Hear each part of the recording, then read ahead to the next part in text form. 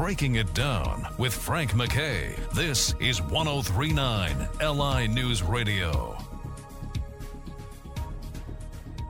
I'd like to welcome everyone to Breaking It Down. Frank McKay here with College Football Hall of Famer, someone who has had just one of the most envious careers that you could imagine.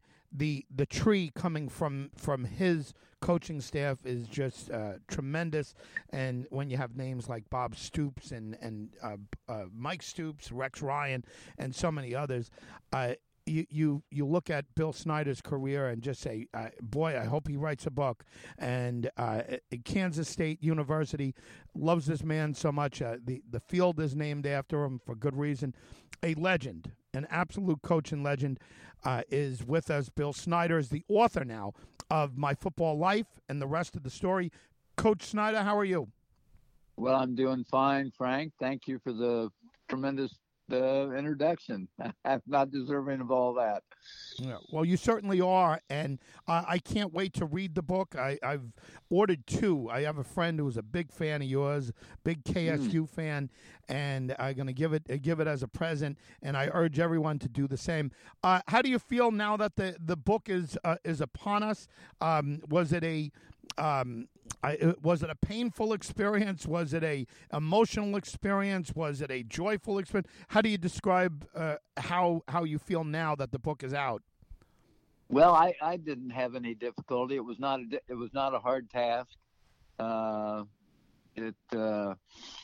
fellow that wrote it, Scott Fritchen, he and I, when we had time, we'd sit down together up in the stadium in our suite, and he'd ask questions and I would answer on a tape recorder, and then he'd write it up and I'd review it, and we'd do it, just until we got and we probably had more to go, and yet the book company felt that we were getting well beyond the number of words and how long the book might go, so we closed it off. But it was not a difficult task at all. When they start saying you have too many words or you're getting there, that's a nice problem to have. It's easier to cut down than try to create and stories, because you've had just a storied career, and I imagine it was difficult to get it down to however many words it was. I imagine that was a difficult task.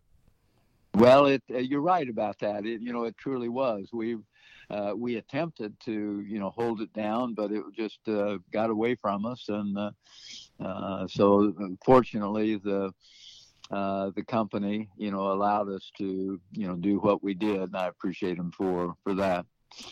Coach, was there anything that came out during your participation in the writing of the book that maybe you underestimated how important it was in your life, and then once you recalled it, you said, "Wow, maybe that was a pivot point for me"? Was there anything that came up like that was an aha moment, and you kind of a newfound appreciation for it? Well, not a great deal of that. It was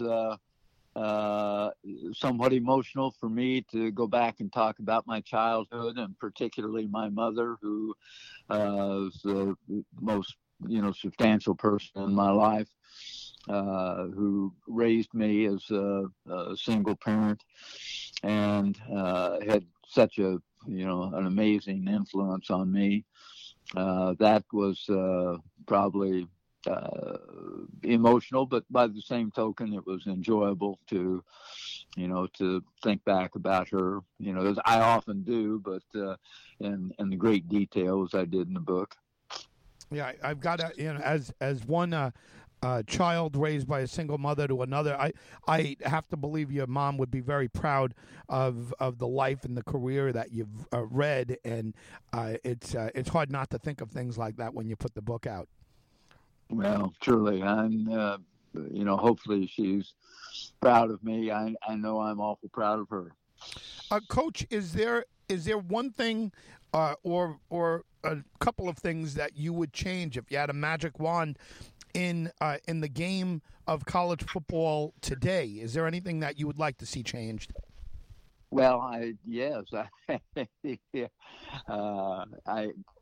it's not necessarily the game itself. I think it's the game has become or the sport has become about, in collegiate football, has become about money. And you see that in what coaches are paid nowadays. I always said I didn't make nearly what some of them are making today, but I always felt I've made far more than I was worth, and that wasn't the reason that I did it. And I don't think, even though they're so highly paid today, I don't think that's why they do it. But I think it sends a kind of a bad message in regards to what it's all about. Now that we're in the I say this in quotation marks, that we're paying players with the NIL program that's in place right now. I think that has to go through some changes as well. And when I say it's the game has become about money itself, you look around the country and you look at any university and you've got maybe 110, 120, 30 players that are involved in the game. And there's another 20, 25, 30,000 students that are there that are not involved in athletics. And that's what that university is really supposed to be all about. It's supposed to be about education. I think when you talk to your children, you're talking to them about going to college to get an education so they can become successful in lives and their livelihood. But we've kind of lost sight of that, and as you look around, it becomes more about football. You can find football on the front page. You can't find academics on the front page. And that's it's kind of a way of life. I understand that. And I think it is important. Athletics and football is important. But I think it's important in being able to help train and educate young people to become successful in life, and what hard work is all about, what discipline is about, what commitment is about, and teaching intrinsic values. And I think we've kind of lost sight of some of that. Coach Bill Snyder, I want to thank you for being here, but congratulations on an amazing life, still going strong, and amazing career, still going strong. You're an ambassador for the university, and certainly congratulations on My Football Life and the rest of the story. We're going to urge everyone after we leave you to get this book and how to get it. Coach Bill Snyder, thank you for being here.